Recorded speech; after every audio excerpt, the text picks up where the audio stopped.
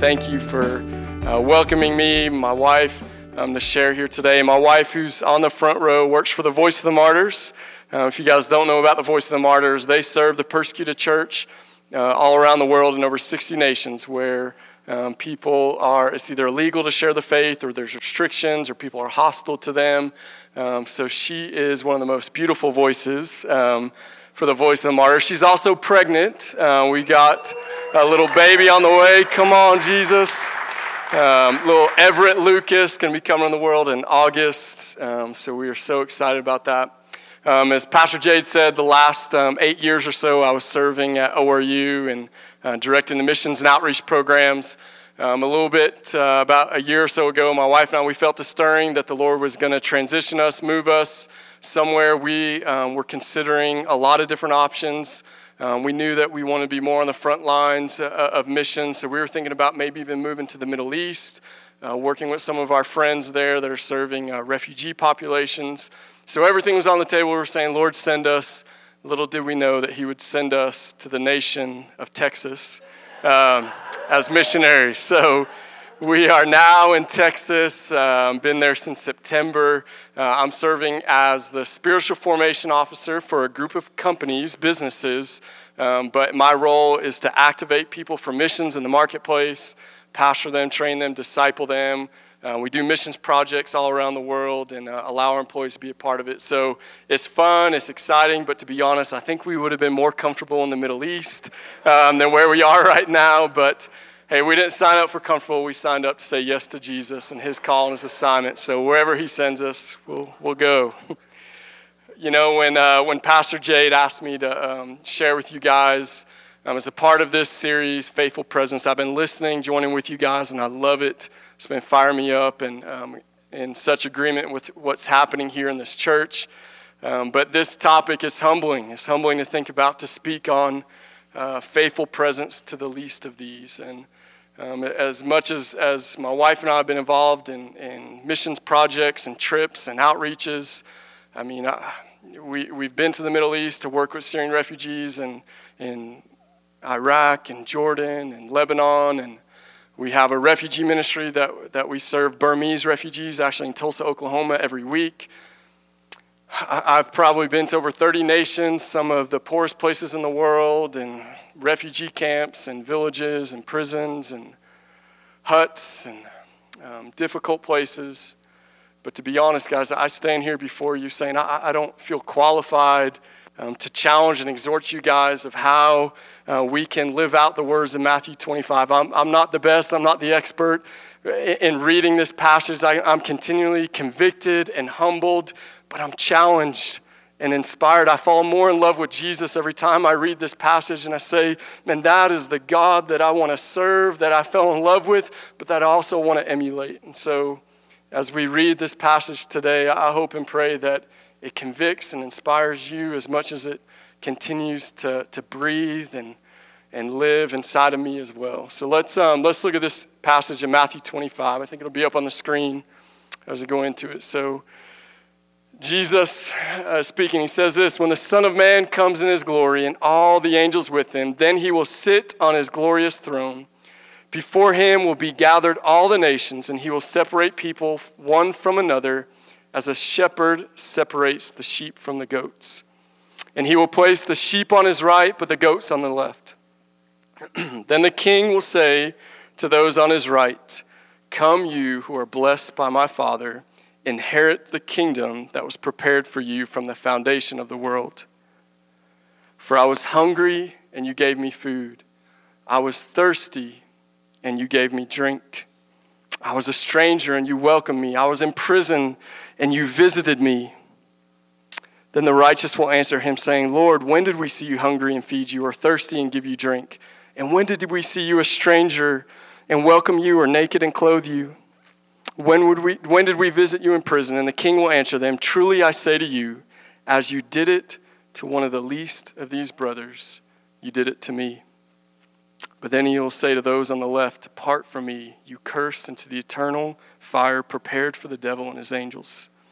And they go on to say, Lord, when did we see you hungry or thirsty, a stranger or naked or sick in prison, and we didn't minister to you? And then he will answer them, saying, truly I say to you, as you did not do it to one of the least of these, you did not do it to me. And these will go away into eternal punishment, but the righteous into eternal life. Let's pray.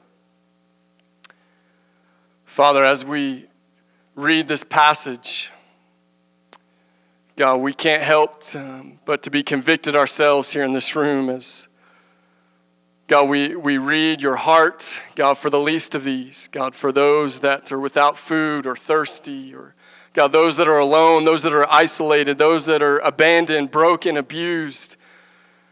God, we're convicted because we know that all of us, God, that, God, we want to emulate your love more to those, God, and that there's times where we don't. But, God, we also say, Lord, that we love your heart, God, not just for the least of these in far-off places, God, not just for those, God, broken and bruised in this city, but, God, we love you for your heart for us. God, for you saw us, God, at our worst, and you loved us still. God, you went to the cross, God, when we were sinners, when we didn't deserve your love. So today, Jesus, we just say, be glorified in this place. God, speak to us. Give us your heart. God, we pray, God, would you shine your light, God, in dark places in our heart. God, expose places where we don't love like you, where we don't serve like you. God, where we don't, God, know how to be like you. But God, I pray today, would you release and impart, God, your heart over Antioch Church, God, in the call on this house, Lord God, to be you to the least of these, to, God, bring your presence, God, to see your kingdom come, your righteousness and your justice. So God, we just say, have your way today. In Jesus' name, amen. So this passage that we read, it's inspiring and yet convicting, and it makes us to say, hey, there's areas of our lives where, man, we want to love more like Jesus, serve like him, but there's so much the Bible talks about the poor, and we don't have time today to go into all the passages, but I want to share a little bit about some of my journey and trying to love the least of these. And,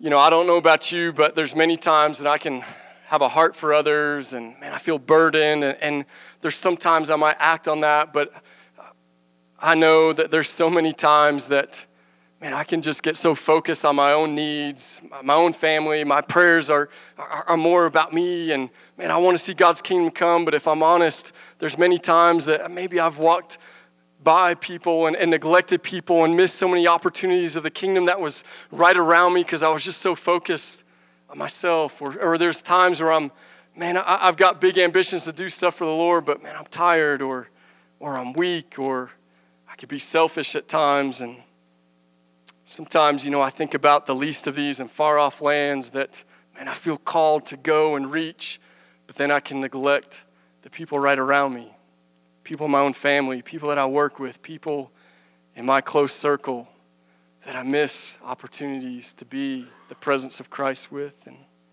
sometimes it's even missing it when I'm trying to minister to others. And I remember when I first got saved, I was lost, didn't know Jesus. Father committed suicide when I was younger, addicted to drugs, alcohol, but, man, God rescued me, redeemed me, and I was ready to tell the world about Jesus.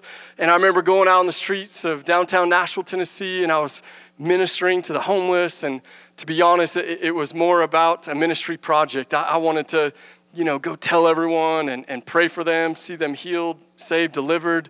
But I'll never forget when the Lord just kind of sat me down and it helped me in my young journey of what does it look like to be with the least of these. And I'll never forget, I was sitting across from a man, and I was kept waiting to try to get a word in to share the gospel and to pray for him and, you know, try to give him what he needed. And I'll never forget, just tears started flooding my eyes when I just heard the voice of the Holy Spirit say, Bobby, look in this man's eyes. And he says, he was created in the same image of me that you were. And I'll never forget when I just started to look at this man as, man, there is no difference between me and him. He's not a ministry project. He is a son of the living God just like I am. And I'll never forget when all I did for the next hour was just sit next to this man and listen to him, listen to his story. We ate food and we were just with each other. There was no ministry to be done by me other than to just listen to him and see him with the eyes of God as God sees him. I don't always do this well. In fact, many times I know that I can give into my flesh and feel overwhelmed and don't always live this out. But if we're honest, all of us, we can do this at times. You know, if we're honest, that we can all struggle with having good intentions of, man, you know, I want to reach others. I want to be with others. I want to serve more, give more, pray more. Man, God's given me a heart to do this. But if we're really honest, we don't always do what we think in our heart that we are. You know, the Bible even says it this way in Jeremiah 17:9. It says, the heart is deceitful above all things and beyond cure. Who can understand it? Matthew 26:41, when Jesus was talking to his disciples, he says, watch and pray so that you will not fall into temptation. The spirit is willing, but the flesh is weak. I think what Jesus was talking to his disciples, it wasn't just about the temptations that they would fall into of power and greed and lust and sins of commission that they would do, but it was also the sins of omission, the things that they would miss out on, the ways that they would miss out on the people that Jesus knew that they were called to reach and to bring his kingdom to, because he knew that at times they would try to make it about themselves and what they wanted, what they desired, rather than about Jesus and his kingdom. And I think if we're honest, all of us in this place, we can fall prey to that at times. That can be us. We can miss the kingdom and the king around us. If we just went by what our heart and our flesh felt like, I don't think that we would see true justice and righteousness here on this earth, because if we're honest, sometimes we're selfish and we want to do what feels good or where we're comfortable. But none of us deserved God's riches. We didn't deserve what he offered us. He gave his everything. He sent his one and only son, and he sent him not just to die on the cross, but he sent him to be with us, to walk with us. I think sometimes why we don't always get it right and why we struggle this, I think sometimes it's because of the way that we define what the least of these, who they are, and what poverty looks like. And if you guys have ever read the book When Helping Hurts, powerful book. If you haven't, we would highly encourage you to. But the authors, they define poverty in this way. Poverty is not just a lack of material things. It's rooted in broken relationships with God, with self, with others, and the rest of creation. If you think about it, poverty, it breaks down to this. It's not about a lack of material things. People don't need things. Man, they need Jesus. We know that. They need to be restored in a relationship with God, but with themselves. They need to know their worth, their value, but with others. We see that in families and broken homes, but also with the rest of creation. We were created to glorify God, to reflect his image, to love one another, and steward the rest of creation. But the fall and sin marred what God originally created. As a result, none of us are experiencing the fullness of what God intended. So the enemy has robbed from us. We know this. He came to rob, steal, kill, and destroy. Jesus came to bring life and life more abundant. But the enemy doesn't just rob from our bank accounts. He doesn't just make our car break down. It's not just material things. The thing that the enemy robs from this world, from us, from people that we love, it's relationships. It's relationship with people not knowing that there's a Father in heaven who loves them, that calls them to himself, that wants to be with them. And we also see that in families. We see that in churches. We see how the enemy tries to divide. He's not trying to divide us from things, from chairs, from pulpits, from bank accounts, from jobs. He's trying to divide us from people. He's trying to bring division. And man, that is at the root of the least of these. That poverty is a brokenness in relationship. And because of that, sometimes in the way that we try to minister or reach out to the poor of the least of these, we get it wrong. We think it's about things, or we think it's about what we think that they need. But at the heart of it, at the deepest place, what people really need, man, they need restoration of relationship, the reconciliation. We're called to minister to reconcile people back to a rightful relationship with their Creator, but also to the family of God, with us, other sons and daughters. Poverty is the result of relationships that do not work, that are not just, that are not for life, that are not harmonious or enjoyable. Poverty is the absence of shalom in all its meaning. Peace in relationship with God, with others, with self. Think about it. Anyone that's been orphaned, abused, neglected, trafficked, homeless, you think about people that are in need, and it's at the heart of it, what do they really need? It's relationship. They want to belong. They want to be a part. They want to be accepted. They don't know that they're loved. They don't know that, hey, I love you. I'm with you. Come with me. They don't have that. The heart of everyone that you want to reach, that is at the core. It's a brokenness in relationship. So we know that God says a lot about this in his word, and we don't have time to go into all the ways of what he says. But I love the book that you guys are reading through. And man, one of the things that I love that the author says is what the world longs for is kinship. They long for this kinship that we want to belong together. We want our tribe. We want to be with. We want to be a part of a team, a group. And John 15:15, this is what Jesus says to us. He says, I no longer call you servants because a servant does not know his master's business. Instead, I have called you friends. For everything that I learned from my Father, I made known to you. Jesus gathers people to be with him, and he calls us his friends. In the next verse, though, I love this. He says, you did not choose me, but I chose you and appointed you. If you've ever been left out of being picked on a team, and you feel like, no one wants me. Jesus says, hey, I picked you first. Hey, you don't have to feel left out. I chose you. You didn't choose me. And I chose you to bear fruit, and fruit that would last and remain in my kingdom, to bring others into the kingdom. We've been chosen. He called us his. He wants us on his team. Matthew 12:48, whoever does the will of my Father in heaven is my brother and sister and mother. You're a part of my family. Jesus calls us his family.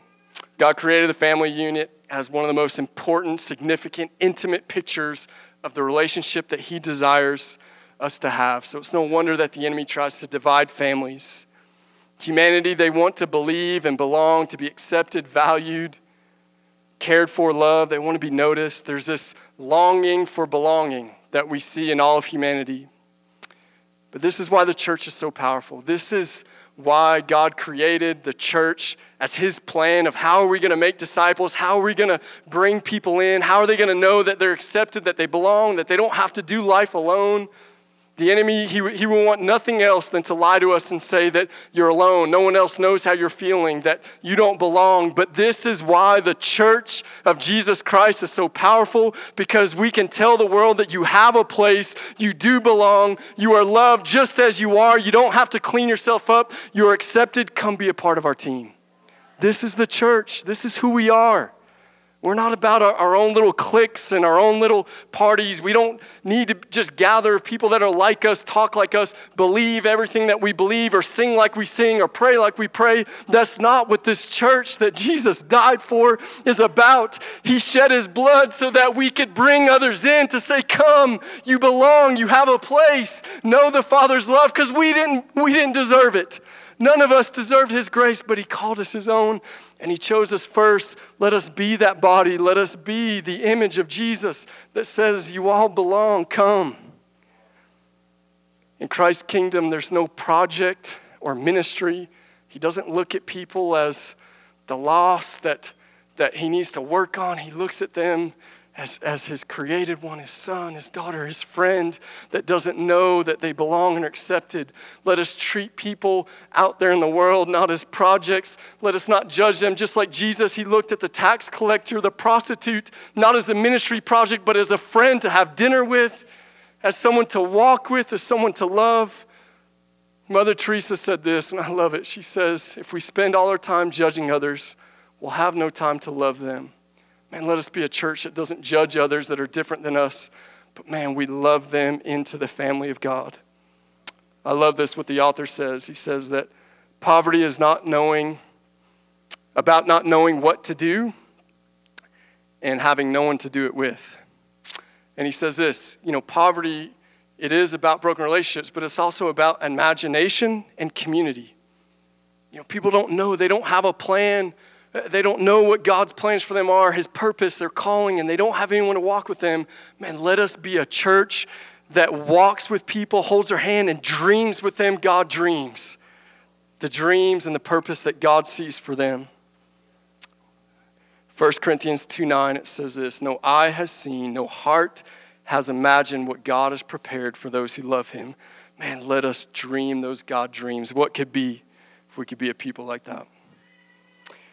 I'm going to move on quickly here so we can get going. So really quick, why do I feel like that we as a church, but maybe even importantly, if you would allow me to, why do you maybe at times struggle with not being a faithful presence with the least of these? And there's a few quick things that I want to challenge us that I know that I've struggled with, and I've also seen many others in the body of Christ struggle with.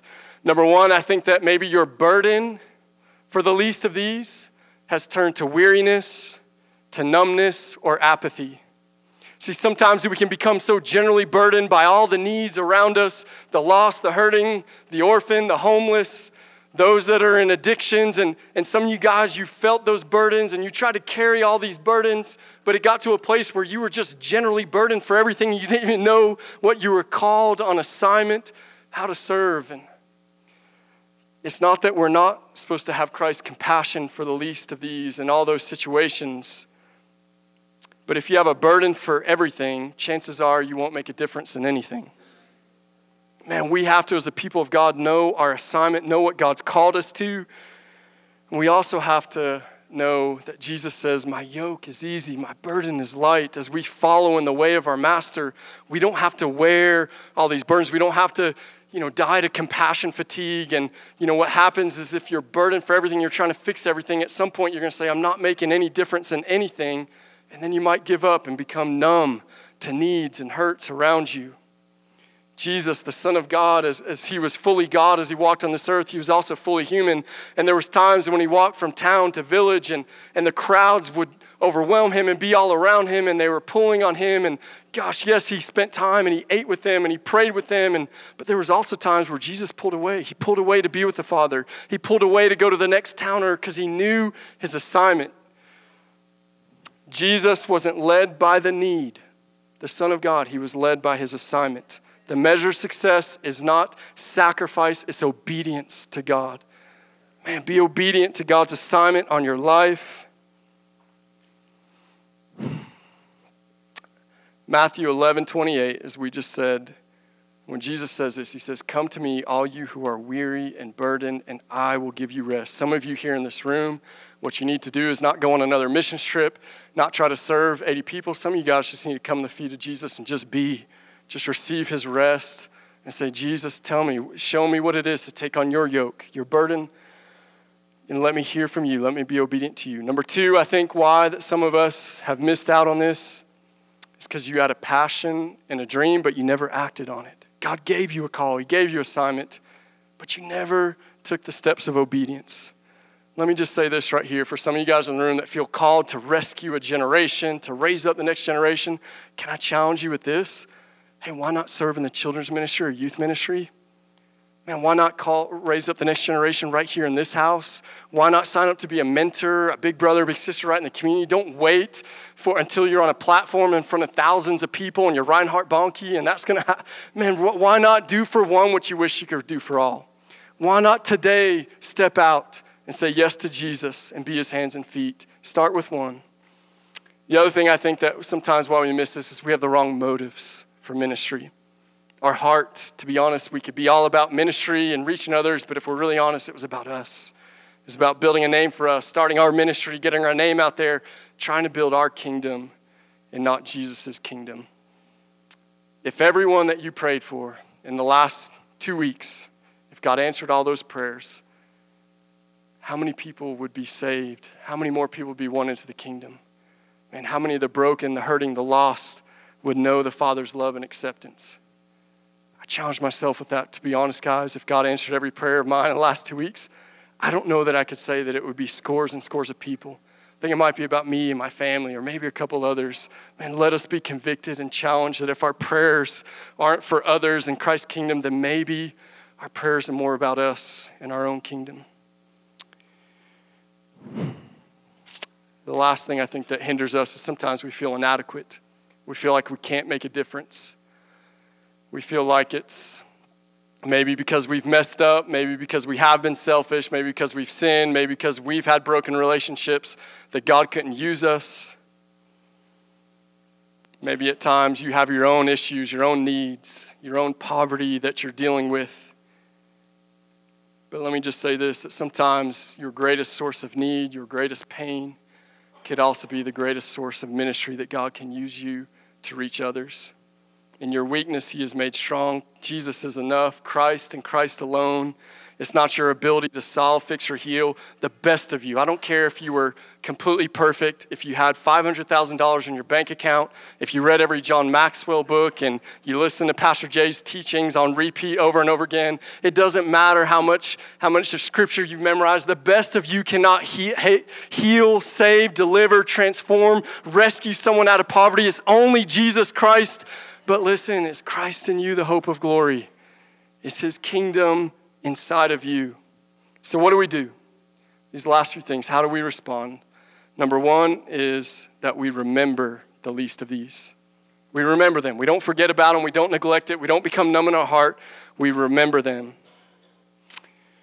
Too much to say right here, but let me read this verse. Hebrews 13 says, "Do not neglect to show hospitality to strangers, for by doing so, some people have entertained angels without knowing it."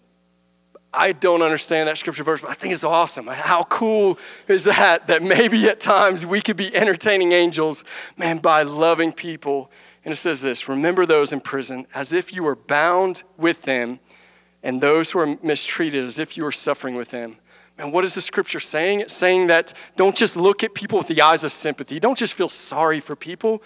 Man, the world does that. We watch stuff about dogs on TV that makes us feel sorry for them. That's not the kingdom and power of God. The kingdom and power of God is when we look at people with the eyes of compassion or empathy as if we were suffering with them, as if it was us or our child that had to flee their country because they saw heads roll in front of them. What if it was us? What would we do? How would we want people to respond to us? Let us be those people that we remember them as if it was us in that situation. Still to this day, I keep these notes on my desk. I have more of them, but there's 3 girls in India that were sexually abused, but they were rescued by an incredible ministry. And these notes inside there from Subina, Sunina, Sophia, they say wonderful things about they're going to pray for me, but all of them at the end, they say, please remember me. What the world needs is for us to remember them as if we were with them and going through what they're going through. We are together in the body of Christ. We must not neglect each other. Number 2, what can we do? We can pray for the least of these. Man, when Jesus, when he was walking on the earth, and it says this, when he looked upon the crowds, he was moved with compassion. He saw the crowds as if they were a sheep without a shepherd. So he saw them, but he says this to his disciples. He doesn't just say, go and do something. He says, pray. Pray that the Lord of the harvest would send out laborers. What we need to be moved to is pray. We believe that prayer is where the action is. Man, if we would have a burden and a heart to pray that God would do something, but also that he would give us his heart. That famous prayer that Jim Elliot, the missionary, God, break my heart with the things that break yours. I promise you, if you pray those prayers, your life will be different. You cannot live selfishly and just for yourself if you ask for Jesus' heart. You can't just walk by situations and people that are broken and just focus on yourself if you're praying those prayers every day. I promise you, God will give you his heart, and he'll open up your eyes to see those opportunities. The next thing we need to do is we need to love the least of these. And by love, I mean action. I mean not just in our prayer journal or in our heart. I mean that we really love. I don't have time to share stories that I would love to with you guys, but David Livingstone, famous missionary, said this, that sympathy is no substitute for action. We must be moved for action. Edmund Burke says that all that is necessary for the triumph of evil is good men to do nothing. Don't do nothing, do something. Even if it's for one, get out and love someone. I love the book by Bob Goff, Love Does. I'm sure many of you guys have read it, but he says this, simply put, love does. It does something. It moves us, compassion and empathy. If we really are remembering people as if we were suffering like they were suffering, it's going to compel us to do something. Move us to action. Maybe just start with your neighbor. My wife and I, we have a burden for Syrian refugees, and we've gone, but there's times we wish we could do more, and guess what? Lo and behold, who moves across the street from us in Tulsa, Oklahoma? We're living there. A Syrian family.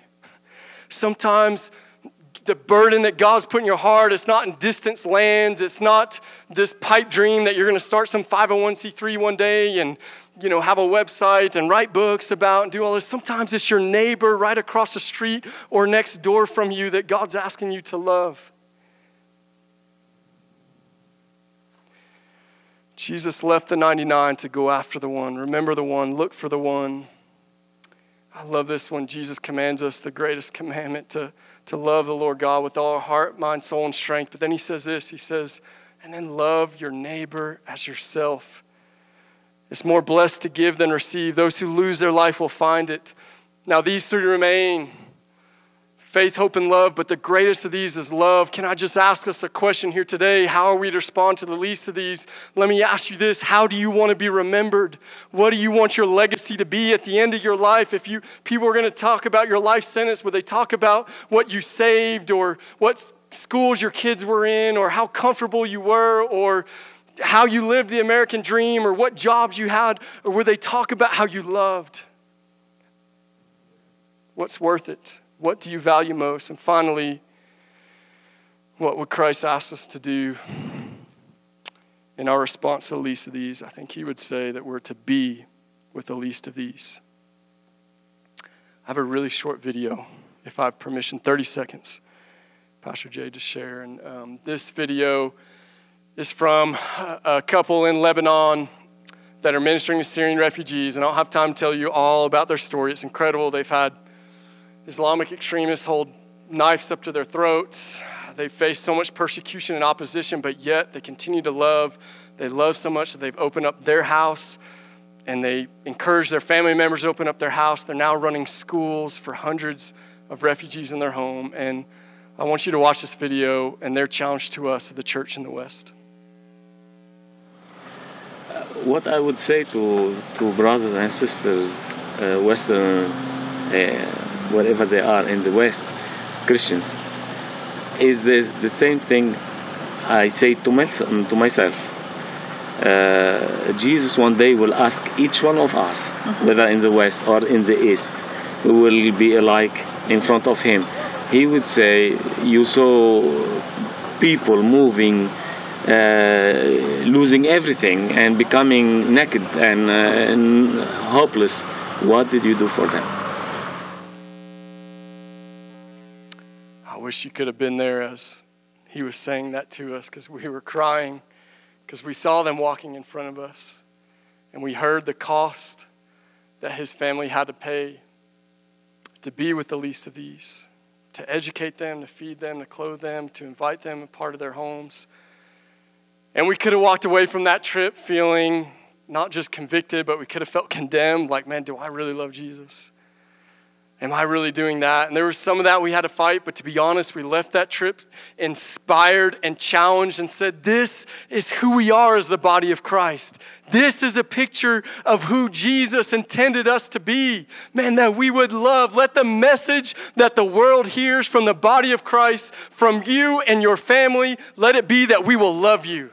If you're hungry, we'll feed you. If you're thirsty, we'll give you something to drink. If you're naked, we'll clothe you. If you're in prison, we'll visit you. If you're a stranger, we will welcome you. Let that be the message that the world hears from us, is that we love you and Jesus loves you and he's with you. Bob Goff says, I used to want to fix people, but now I just want to be with them. One of the most important things we can do in ministry is just be with people, to walk with them. Jesus said this when he gave us his great commission to go and make disciples of all the nations, baptizing them in the name of the Father, Son, and the Holy Spirit, teaching them all that I've commanded. This is an awesome commandment, and we go to the nations with this. But he says this at the end. He says, and behold, I am with you always, even to the ends of the age. The most important thing we could do in ministry, yes, is to be with others, but is to be reminded that Jesus is with us. Emmanuel, God with us. He walks with us. He desires a relationship with us. We don't have to do it alone. We have to solve all the problems, as much as I love talking about strategy and reaching the lost and how to empower and not enable, how to be a blessing, not a burden, and strategic church planting movements and community development moves, I love talking about that, strategizing it, planning it. But what the world needs is not another missions trip. It doesn't need another program. What the world needs is Jesus. They need his presence. They need Christ in us to walk with them, to be with them, and to love like Jesus would love. So let us, as the body of Christ, let us be his fragrance everywhere that we go. But to smell like Jesus, you got to be like with him. You got to be with him, walk with him. So man, I just want to challenge you here this morning that I know that this church, you guys are a missional church, that you love others, that you want to reach the least of these. But if you're here today, if there's anything broken in your relationship with the Father or with the Lord, it starts right there. We can't give people what we don't have. If the gospel isn't good news to you, it's not going to be good news to the world. He saved us not because we cleaned up, because we're perfect, not because we're rich or we have things or we have it together. He saved us because he loved us and he wanted to be with us and fellowship with us. And if there's anything broken in your fellowship with the Lord, get it right today. And secondly, I want to say if there's anything that's hindered you in your relationship with others, your burdens, your passions, what you feel like God's called you to do, man, I believe that today God's going to speak and restore and remind things that he's called you to, but people that he's called you to. And so as we come to the table this morning, can I just challenge us in those ways that maybe there's something that is broken in our relationship with our Lord or our relationship with others. And as Pastor Jade leads us in this time at the table, and as I talked about, one of the things we can do to remember the least of these, I think this is why it's so important when he told us to remember him as we take communion, as we come to the table, as he wants us to remember not just what he did on that cross, but he wants us to remember how he responded to others, how he loved, how he served. And so as we come to the table today, let us come with those hearts of asking the Lord, God, what do you want to restore in us in our relationship with you? And what do you want to restore in our relationship with others? In Jesus' name.